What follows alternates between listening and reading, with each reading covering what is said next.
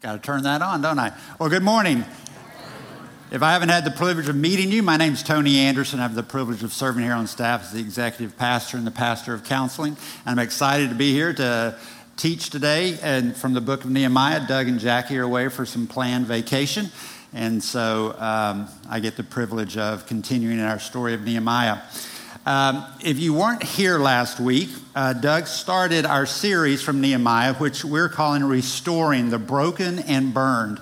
If you haven't heard that message yet, I really encourage you to go back. He did a great job of laying the foundation and the context. I won't have the time to do that, but I do want us to briefly remember where we are in the history of the Old Testament. And last week, the whole message memo was this timeline. If you were here, you remember this. So just as a bit of review, we have obviously from the beginning the creation of the world, Adam and Eve. Obviously we have original sin comes into the world, followed by the flood, the Tower of Babel where the nations are dispersed. And then we have the period of the patriarchs where God has made a promise to Abraham, Isaac, and Jacob that through their people they will bring forth a great nation from which a Savior will come. We have their period of time where they are slaves in Egypt, and then he raises up a leader, Moses, who leads them out of Egypt. And through God's power, he parts the Red Sea. He gives the law to Moses. They get the promised land. And after a period of judges, they have a united kingdom under three kings of Saul, David, and Solomon. But after Solomon, the nation is divided into the northern nation, which is referred to as Israel, 10 tribes, the southern kingdom of Judah with 2 tribes. And after a period of rebellion against God, God brings the Assyrians who capture Israel and disperse those people across different lands. A few years later, God uses the Babylonians to defeat Judah. Those people are dispersed, and they are in exile and in captivity for a period of 70 years. When then God allows under Zerubbabel and Ezra that some of the Jews are allowed to return to Jerusalem and rebuild the temple. But it's at that period of time that we find Nehemiah. Now in your Bibles, if you have your Bibles, go ahead and open to Nehemiah. Nehemiah is sort of in the middle of the Old Testament, but as Doug explained to us, chronologically, it's actually the last book of the Old Testament. Nehemiah and the prophet Malachi are contemporaries, and they are the last books in the Old Testament, and that's where we are in this story. So our text today is going to be chapter 1, verses 4 through 11, and we see, as we talked about last week, that Nehemiah gets news from his brothers that although the temple has been rebuilt, the wall is broken and the gates are burned. And he weeps and mourns for that. Now, I think it's interesting that we have to realize that Nehemiah is 1,000 miles away from Jerusalem. And he was born in captivity. He never knew Jerusalem. He is broken over a city that he has probably never seen, never been there, never saw it in all its glory, yet he's broken over it. He wasn't content just to live his cushy life. You think about it, he will find out today, he was cupbearer to the king. And he lived in the palace in Susa, and he was basically set for life or death, depending on if someone tried to poison the king. But he had a good life, but it wasn't enough. He was heartbroken over the condition of Jerusalem. And we recognized last week that there are things broken in our world today. Things are broken in the world today. And Doug challenged us as a body that if we're going to respond to the brokenness, it begins with each of us being broken over the things that break God's heart, that are broken in the world. So if you were not here last week, we were each given the opportunity to come and take a piece of rubble and write on a piece of rubble things that break our heart personally, and given the opportunity to place them up here on stage. And I've had the opportunity all week to look at this. There are many things that break your heart, and that's good. That is a good step, that we would be broken over the things that break God's heart, that we're not just content to be aware of it, but that we are broken over it. So we pick up in the story of Nehemiah today. We see the first thing he does is pray. We're studying today the first prayer of Nehemiah, and we're going to pick up in verse 4, like I said. So if you have your Bibles, follow along, but it'll be up on the screen. When I heard these words, I sat down and wept and mourned for days. I was fasting and praying before the God of heaven. I said, I beseech you, O Lord God of heaven, the great and awesome God who preserves the covenant and loving kindness for those who love him and keep his commandments. Let your ear now be attentive and your eyes open to hear the prayer of your servant, which I am praying before you now day and night on behalf of the sons of Israel, your servants, confessing the sins of the sons of Israel, which we have sinned against you. I and my father's house have sinned. We have acted very corruptly against you and have not kept the commandments, nor the statutes, nor the ordinances which you commanded your servant Moses. Remember the word which you commanded your servant Moses, saying, if you are unfaithful, I will scatter you among the peoples. But if you return to me and keep my commandments and do them, though those of you who have been scattered were in the most remote part of the heavens, I will gather them from there and will bring them to the place where I have chosen to cause my name to dwell. They are your servants and your people whom you redeemed by your great power and by your strong hand. O Lord, I beseech you, may your ear be attentive to the prayer of your servant and the prayer of your servants who delight to revere your name, and make your servant successful today and grant him compassion before this man. Now I was the cupbearer to the king. So as we study this prayer, we have to recognize that this is a specific prayer that Nehemiah prayed about a specific situation in history. So we have to be careful what we glean from that prayer that's applicable to us. But I do think as we study this prayer today, we can see there's certain aspects of Nehemiah's prayer that we can apply to our prayer for the broken. But let's don't lose sight of the fact that the first thing he did do was pray. I think a lot of times when we think about the broken, we can get all worked up, but do we actually pray?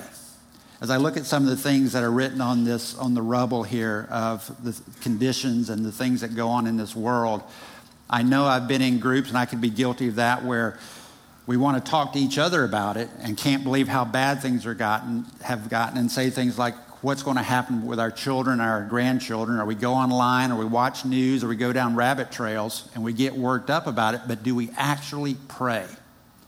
So let's not lose sight of the fact that the first thing Nehemiah did was pray. So what can we glean from this? Well, you see from the beginning of Nehemiah's prayer, he is clearly acknowledging who God is. He is expressing both his praise of and his faith in the person of God. So I've titled this the 3 P's of Powerful Prayer. I think your outline says 3 P's of Power Prayer. That's on me. That's my typo, or I could blame it on my assistant, Tanya, Tonya. You can reach her at CFC Jacks. So anyway, I always have someone to blame it on. But it's 3 P's of powerful prayer. Power prayer works too. That's what we're up to today. What we're up to about today is prayer. So we see that he focused on the praise of and his faith in the person of God. You recognize we don't praise things that we don't actually believe or have faith in. So praise and faith are tied together. He's focusing on the inherent characteristics and attributes of God. And we see that throughout the prayer. He acknowledges you are Lord, you are Yahweh, you are Elohim, God of heaven. You are great and awesome. He says, you preserve the covenant. God made a covenant with the people, and Nehemiah knows that this covenant is going to be kept. It's going to be because of you, not because of us. He says, you were able to scatter. Now, you think about it in the world, and when there's war and everything, we think about the nations. Some people could have said, well, the Assyrians did it, the Babylonians did it. Nehemiah knew, God, you did the scattering, and you will do the gathering as well. And you have redeemed our people, the Jewish people, by your great power and your strong hand. You're the one that parted the Red Sea. You gave us manna by day. You're the ones that had the walls of Jericho come tumbling down because all we did was walk in a circle. He acknowledged the person of God. So when we talk about the person of God and the power of and who that is, we're talking at street level about the power of God. The power of God. Nehemiah believed who God said he was, and he knew he could do whatever he wanted because he said, you're great and awesome. You're able to gather, scatter, keep your covenant. You have a great power and strong hand.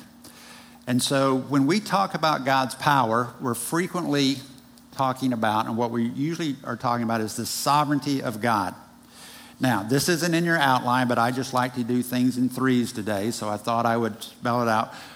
When we're talking about his sovereignty, we're saying God is omnipotent. He is all-powerful. There is nothing he can't do. We look at this, whatever is required to bring good about in this pile of rubble, he can do it. He is also omniscient. He's all-knowing. He knows the past. He knows the present. He knows the future. He knows the heart of every one of us better than we do. And he knows what is needed in every situation. And he is omnipresent. He is everywhere. So this past week, when you were thinking about what was broken, like Nehemiah, when we prayed him, we have to remember there's nothing too hard or impossible with God. There's nothing he doesn't know, past, present, or future. Because do you ever sometimes wonder, how does he not know this? Or we think about other people who are in trouble. It's like, why do they not know this? We can rest assured God knows everything, and he is everywhere. We are never alone, and maybe the people we are broken over, we can know that they are never alone, that God is in the situation. So, God is all sovereign, all powerful. But you know what? In and of itself, if you think about it, that's not very comforting because we wouldn't trust God if he just had all that power and sat on the sideline and watched, right?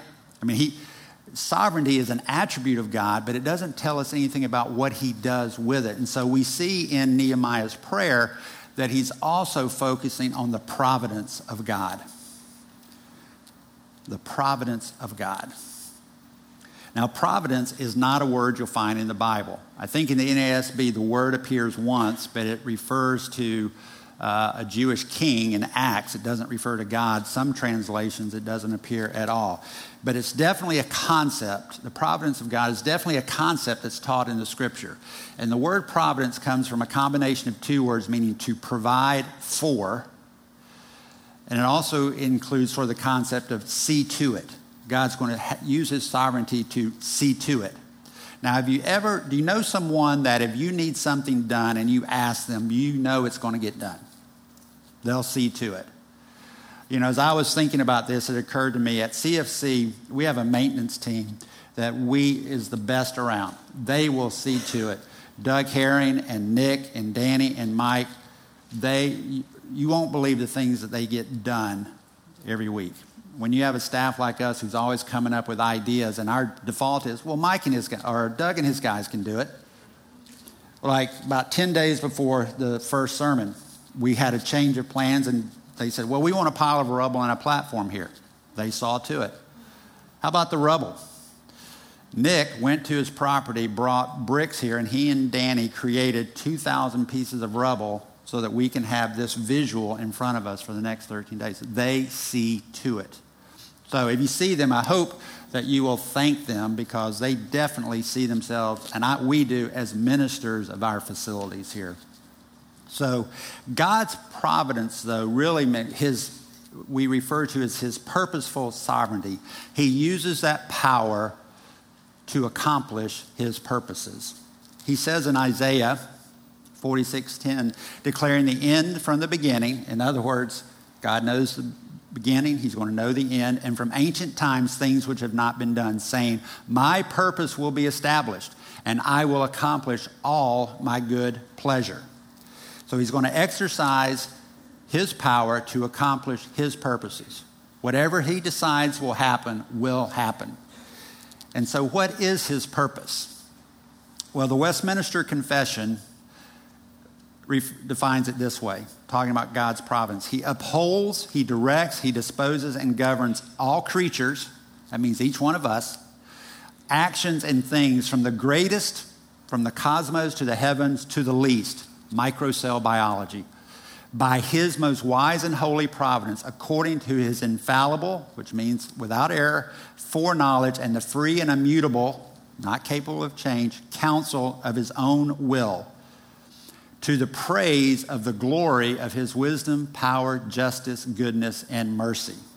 See, God's purpose in his providence is that we, his people, might praise him, but not just one aspect. Oh, I praise your grace, or I praise your mercy. He wants us to praise all things about him, his total package of attributes. So we see that the purpose of God is the praise of his glory.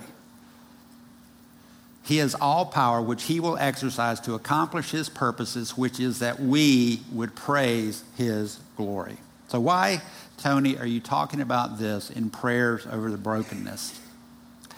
Because I think of it this way. If we think of God as only a selfish egomaniac who just wants props, then we're not going to be very encouraged to pray. And we're not going to have much faith and trust in that God.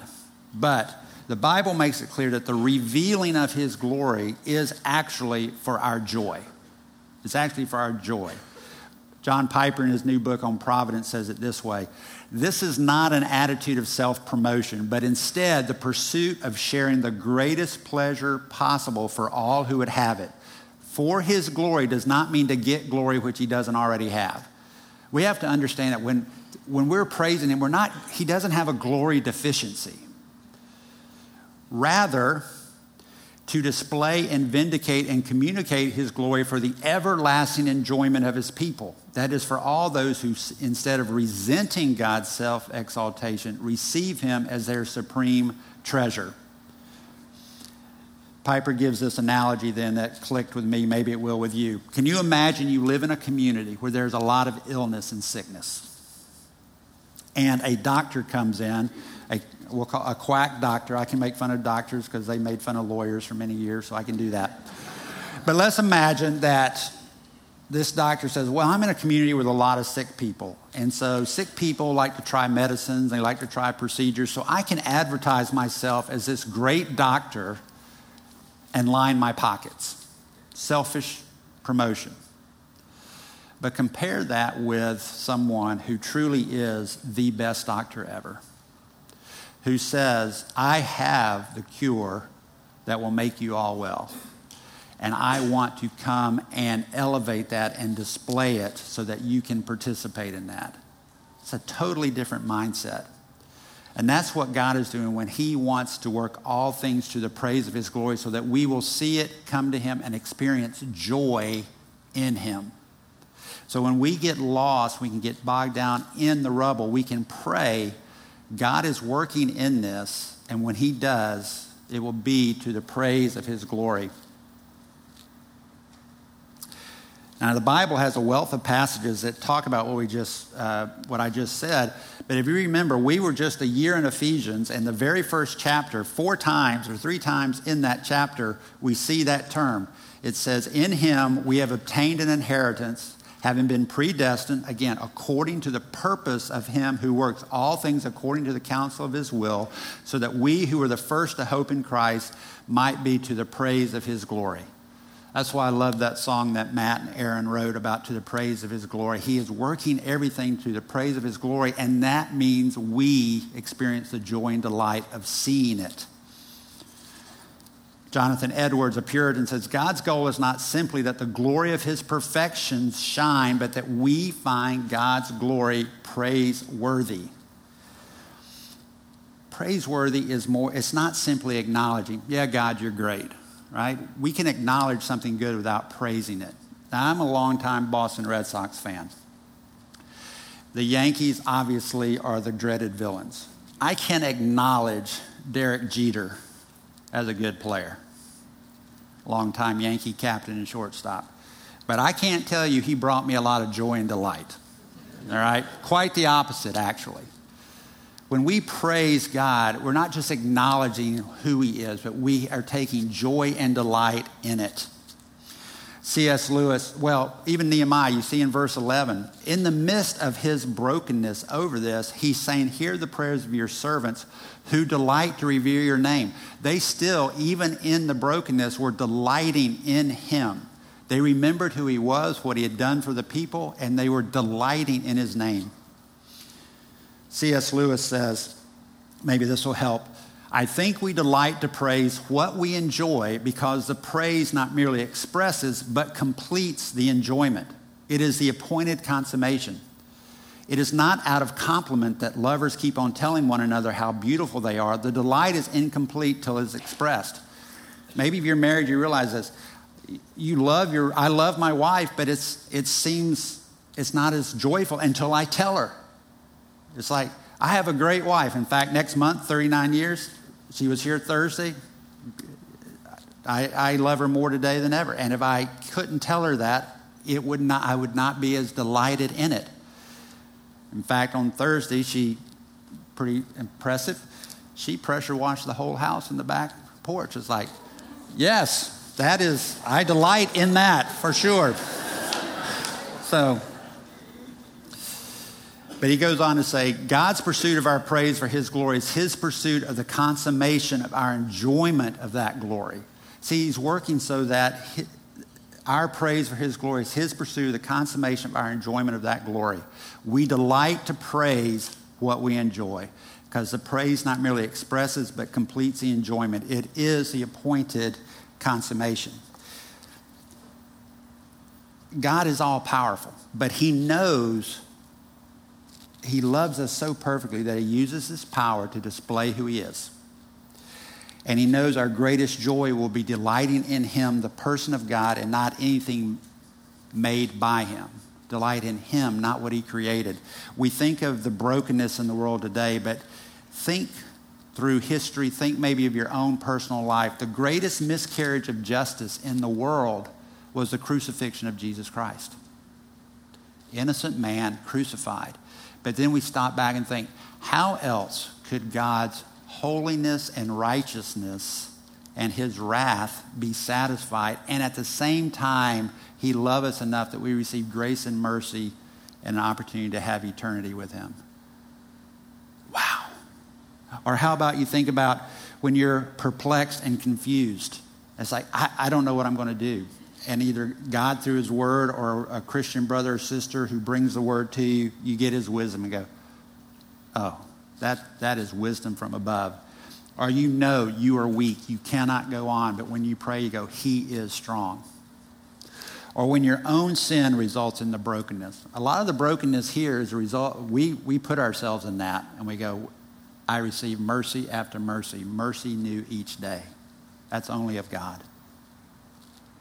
Or when our friends and family betray us. That hurts, right? When those closest to you betray you. But you know God is faithful. He is always there. Or you have a desperate need, physical need, and he provides your daily bread. It's only through those things that we see and start praising and delighting in God. So I want us as a church to think of it this way. He will work. And have you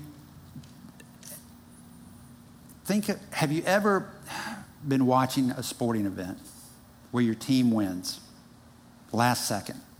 Ninth inning home run, Hail Mary pass, win a championship. You go, well, that was good. Do you know what the reaction is? It's yes. You're fist bumping, you're high-fiving. Can you imagine just sitting there? Well, that was good. The joy over your team winning isn't complete until you get to celebrate. And it's even better when you're celebrating with brothers and sisters. So I wanted to get a picture. I want to show you a picture of what I think it's going to be like. We get pictures of this in this life, and then what it's going to be like in heaven on steroids. All the time for eternity is to the praise of his glory. And I have to thank, now I'm not a big soccer fan, but those fans are crazy. So I want you to think, this is what heaven's going to be like on steroids.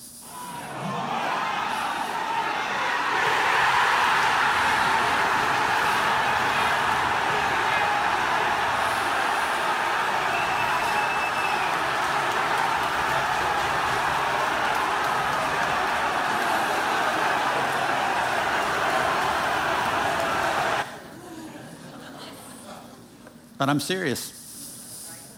That's what it's going to be like forever. Is that ever your reaction to anything God's done in your life? Or do we focus on what he's made rather than who made it? But that's what, when we at some point see him work in the broken, it's going to be like that. And so Nehemiah knew that in his prayer. He knew that that powerful God will remember the covenant. He knows that God can preserve the covenant. He knows that God did the scattering. By the way, it says in the scriptures, God did the scattering again for the praise of his name. And he was going to gather them again for the praise of his name. He knows that God could bring them from the farthest places on the earth. He would restore Jerusalem. He would fulfill the covenant and bring joy to all the nations. Jeremiah 33:9, Nehemiah probably knew this passage. This city, Jerusalem, will be a name of joy, praise, and glory before all the nations of the earth, which will hear of all the good that I do for them, and they will fear and tremble because of all the good and all the peace that I make for it. So heartbrokenness, when we're broken over the broken, it should begin with prayer that praises and expresses faith in a powerful God who is going to bring about his purposes, which will result in the praise of his glory. So, if he's an all-powerful God, we also know that he is a promise-keeping God, and our prayer should focus on the promises and priorities of God. The promises and priorities of God. We see in the prayer that Nehemiah says, he refers to him as you who preserve the covenant. You make a covenant, you keep the covenant. You're not only a promise maker, you're a promise keeper. And he asked him to remember the word that you made, the covenant you made. So again, in this case, Nehemiah is referring to a specific covenant made to this situation, probably from Leviticus 26, which says like such. Verse 38, but you will perish among the nations, and your enemy's land will consume you. Well, that sure came true. Nehemiah was living it right now. They had been dispersed among the nations. But then, same passage, God says, if they confess their iniquity and the iniquity of their forefathers, verse 42, then I will remember my covenant with Jacob, and I will remember my covenant with Isaac, and my covenant with Abraham as well, and I will remember the land. When they are in the land of their enemies, I will not reject them, nor will I so abhor them as to destroy them, breaking my covenant with them. For I am the Lord their God, but I will remember for them the covenant with their ancestors. So Nehemiah is saying to God, remember the word. Now, when he does that, you spoke to Moses. By the way, I think a lot of times we say, well, the Bible's so old, and how do we know? You realize he is calling on a covenant that was written 1,000 years before Nehemiah. We have to remember, that's a big timeline. So he is saying, remember the covenant you made 1,000 years ago. And is he concerned then that God forgot? God, as he looks around, it could appear that way. But he has already acknowledged that he's an all-powerful God, so he doesn't get amnesia. So when he says remember, what he's asking God to do is activate your promise. Bring it to pass now in this time. Because from the look of things to outsiders, it would look like God had failed in his covenant. There was no nation of Israel that the other nations could see. There was no blessing, no redemption, and so God would seem like a liar. And Nehemiah was concerned about that. He was concerned about God's reputation. It still strikes me that he had a cushy life. He could have said, well, at least for the rest of my life, things will probably be okay.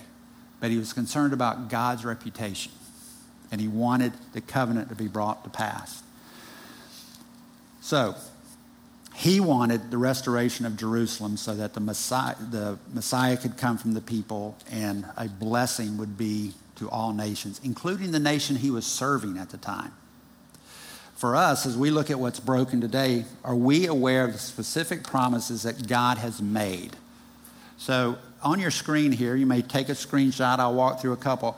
Here are some specific promises that I asked the staff. I said, when you think of brokenness or trials you've had in your life, what specific promises have you remembered and prayed and seen God deliver on?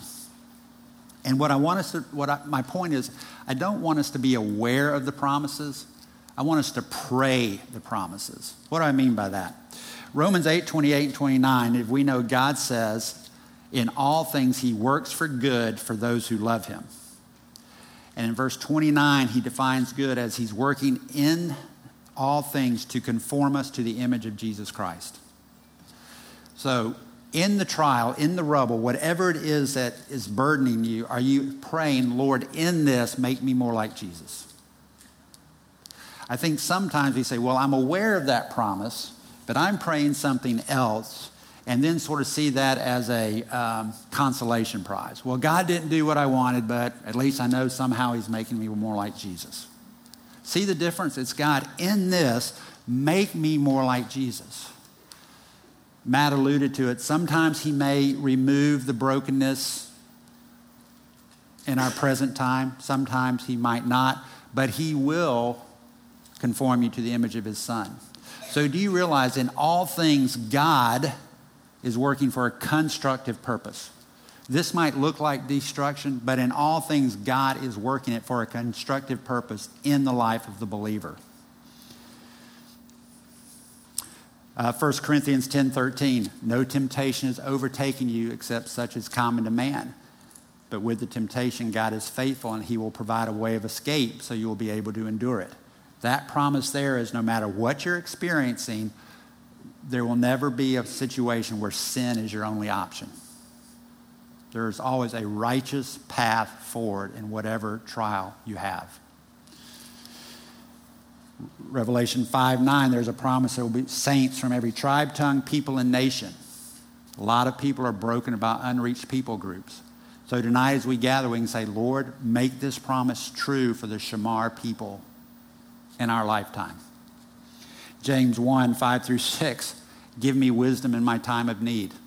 I mean, we can look at this and go, I don't know what to do.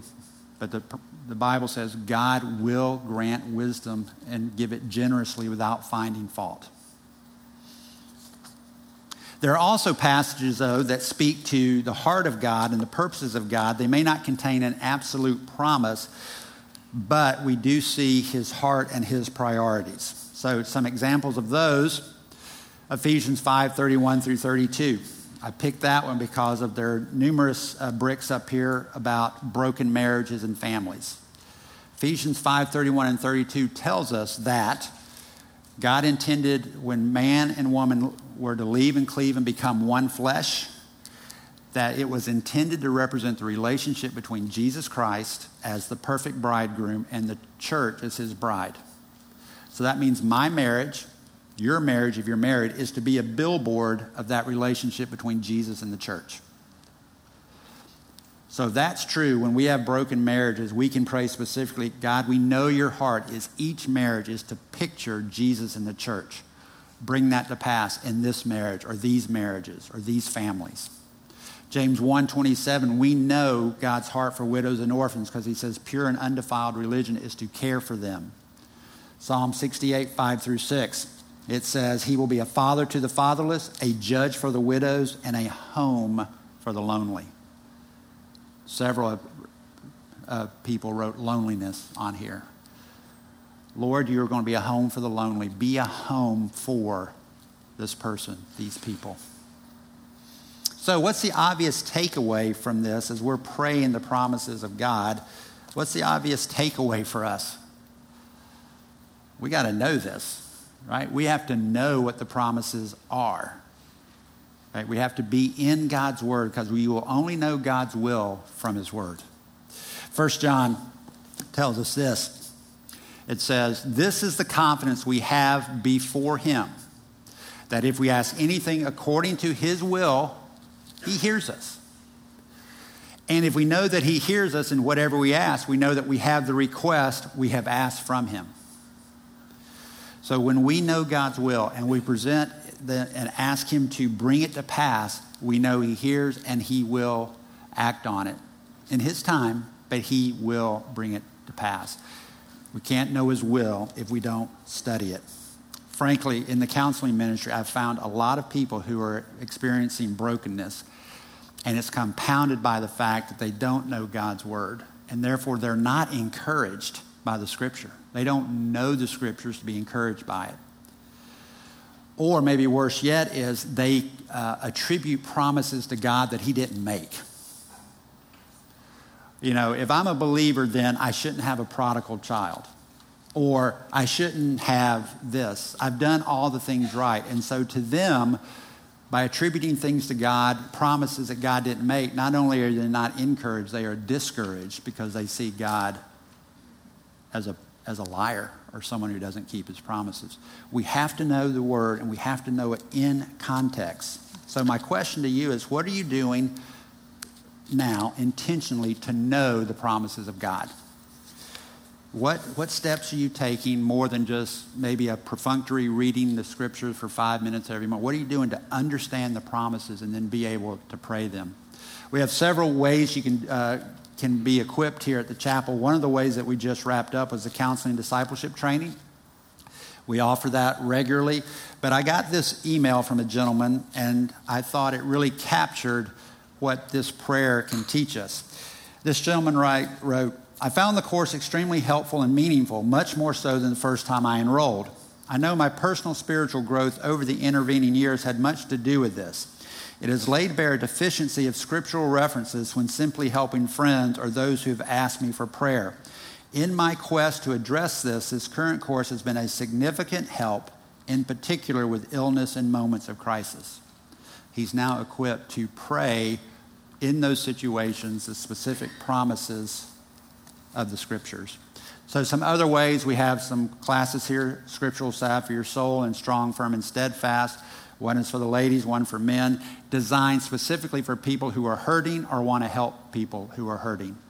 And we have free Bible studies over in the Hope Resource Center in the table. You can go over there. They're free. They're, again, designed to help you understand the promises of Scripture. So, the first two P's of our powerful prayer focused on the person of God, who he is, and his promises. But the third thing we learn from Nehemiah's prayer is it comes from the pure heart of the petitioner. From the pure heart of the petitioner. Nehemiah acknowledged that he was there confessing the sins of the sons of Israel, which we have sinned against you. I and my father's house have sinned. And then he says, we acted very corruptly. And he references the fact that they're in that situation because if you, Israel, are unfaithful, he would scatter. So he knew God's word, like we said. He knew God promised to restore them if they confess their sins. So what does Nehemiah do? Seems obvious. He confessed his sins. But sometimes we're not so quick to do that. Nehemiah humbled himself and asked for forgiveness. He knew the people had acted corruptly. So remember, Nehemiah was not alive when they were exiled. He could have said, well, I know what my forefathers did, but he recognized his own sin and he asked forgiveness. He recognized his own sin might have been causing or why God delayed in restoring Jerusalem. And so he acknowledged his own sin and confessed them to God.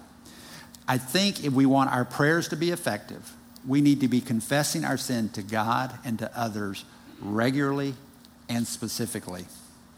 And my concern is we don't do that. Why is that? Well, why do I say that? Well, because I understand I'm not that good at it. I can be aware generally that I've sinned, but do I ask God's forgiveness specifically or others? So you may be nonchalant about sin because you're thinking, well, I didn't kill anybody, I didn't commit adultery. So in your mind, that sin of grumbling and complaining doesn't seem like a big deal. Or your sinful anger, which you dress up as frustration, and then you don't ask God or others for forgiveness. Or maybe none of your relationships are broken. And so it's like, well, we just sort of, let water off a duck's back and everything. We just sort of go with the flow. We don't ever ask forgiveness, and nothing seems too bad, so we don't ask forgiveness. Maybe you don't see the connection between your sin and the brokenness that burdens you. I mean, think about the person who may say, I'm broken over the sex trafficking, but I don't zealously try to run from my sin of pornography or sexual immorality. We don't see the connection. If you're nonchalant about confession, then it's almost certain that you don't think your sin is making your prayer ineffective. If you're nonchalant about confession, then you don't think it has an effect on your prayer. But just like Scripture to Israel, God has made several warnings and promises to us. Psalm 66:18, if I regard wickedness in my heart, then the Lord will not hear. Again, he's not deaf, he's omniscient. He's just saying he won't give heed to your prayer if we're hanging on to wickedness. This verse now becomes much clearer. We study it in the context of the role of the husband. It says, you husbands in the same way live with your wives in an understanding way as with someone weaker, since she is a woman, and show her honor as a fellow heir of the grace of life, so that your prayers will not be hindered. It now becomes obvious. If God says, my priority is that your marriage would reflect the relationship between Jesus and the church, and you, Tony, are not living with your wife in an understanding way, if you are not accurately reflecting Christ to the world, then get out of here with those other prayers.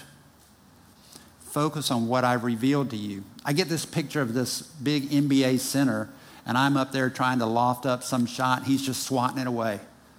Be about what I told you to be about, and then bring those prayers here. Conversely, James 5:6 says, therefore confess your sins to one another and pray for one another so that you may be healed. The effective prayer of a righteous man can accomplish much. It's clear that our heart before God impacts our prayer. So why would we be reluctant to confess our sins? What is it? What's the heart condition? And it's clearly pride. I have to acknowledge I was wrong to God and to others. And God tells us he gives a greater grace. It says God is opposed to the proud and gives grace to the humble. This word for oppose is a military term. It means to come against. If I'm pridefully not confessing my sin, it says God will turn and oppose me. And I'm not going to win that one. I get this picture of him just stiff-arming me through a wall. It's like, I will do what it takes to humble you. But when you humble yourself, I'll give a greater grace, enabling grace, strength. That's what we need. And you may be thinking, I've sinned too much. I get tired of going back to God over and over again. Surely he loses patience.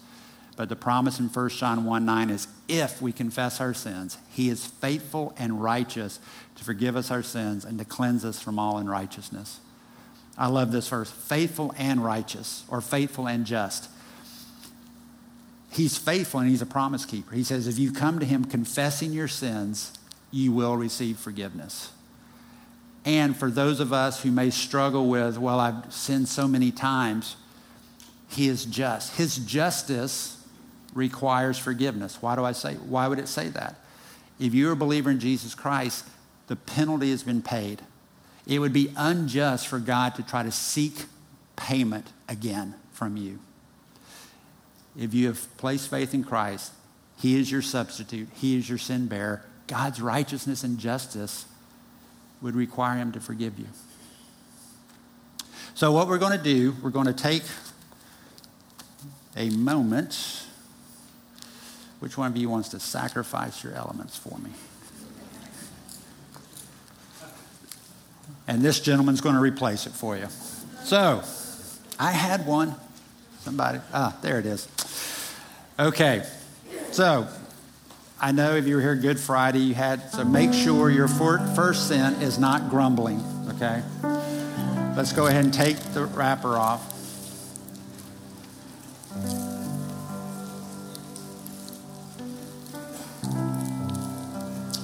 As you're doing that, this is what I want you to spend some time with the Lord. Maybe you have not placed faith in Christ and accepted him as your sin bearer. And so you're coming to him for that first time forgiveness where your penalty is paid and the righteousness of Christ is credited to you. I would encourage you to do that. Or maybe though you recognize, I've been sort of lackadaisical or apathetic in my confession.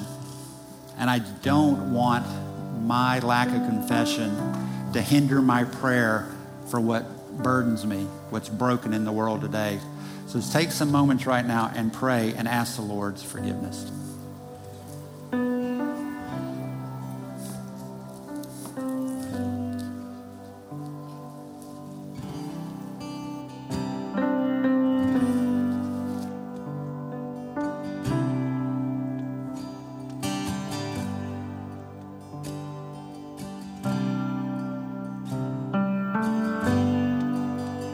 Are you hurting and broken within?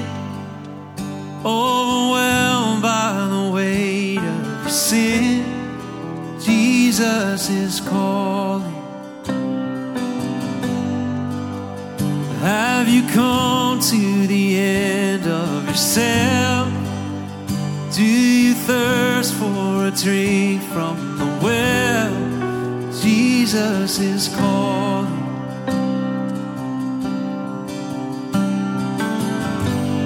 Oh, come to the altar. The Father's arms are open wide. Forgiveness was bought with the precious blood of Jesus Christ. Oh, come to the altar. The Father's arms are open wide. Forgiveness was bought with the precious blood of Jesus Christ.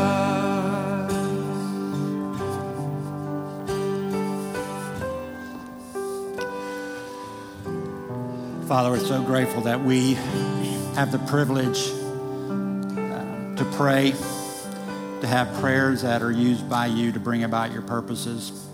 And we want those prayers to be effective, and so we're grateful that through the blood of Jesus, we receive forgiveness and we can come to you each day and receive grace and mercy. So, and with thankful hearts, we take. Let's take together.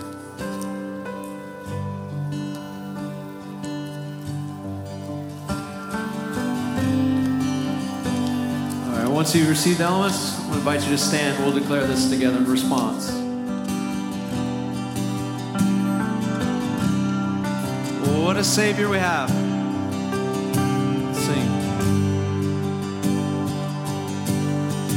Oh, what a Savior.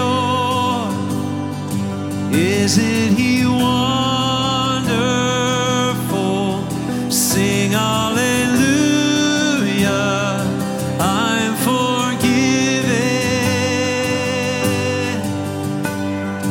Bow down before Him, for He is Lord of all.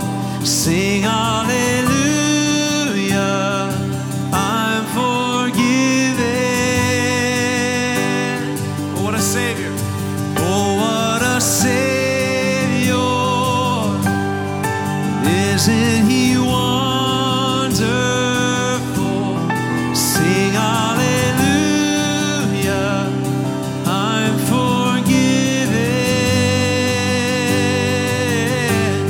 We bow down before Him, for He is Lord of all. Sing hallelujah, I'm forgiven.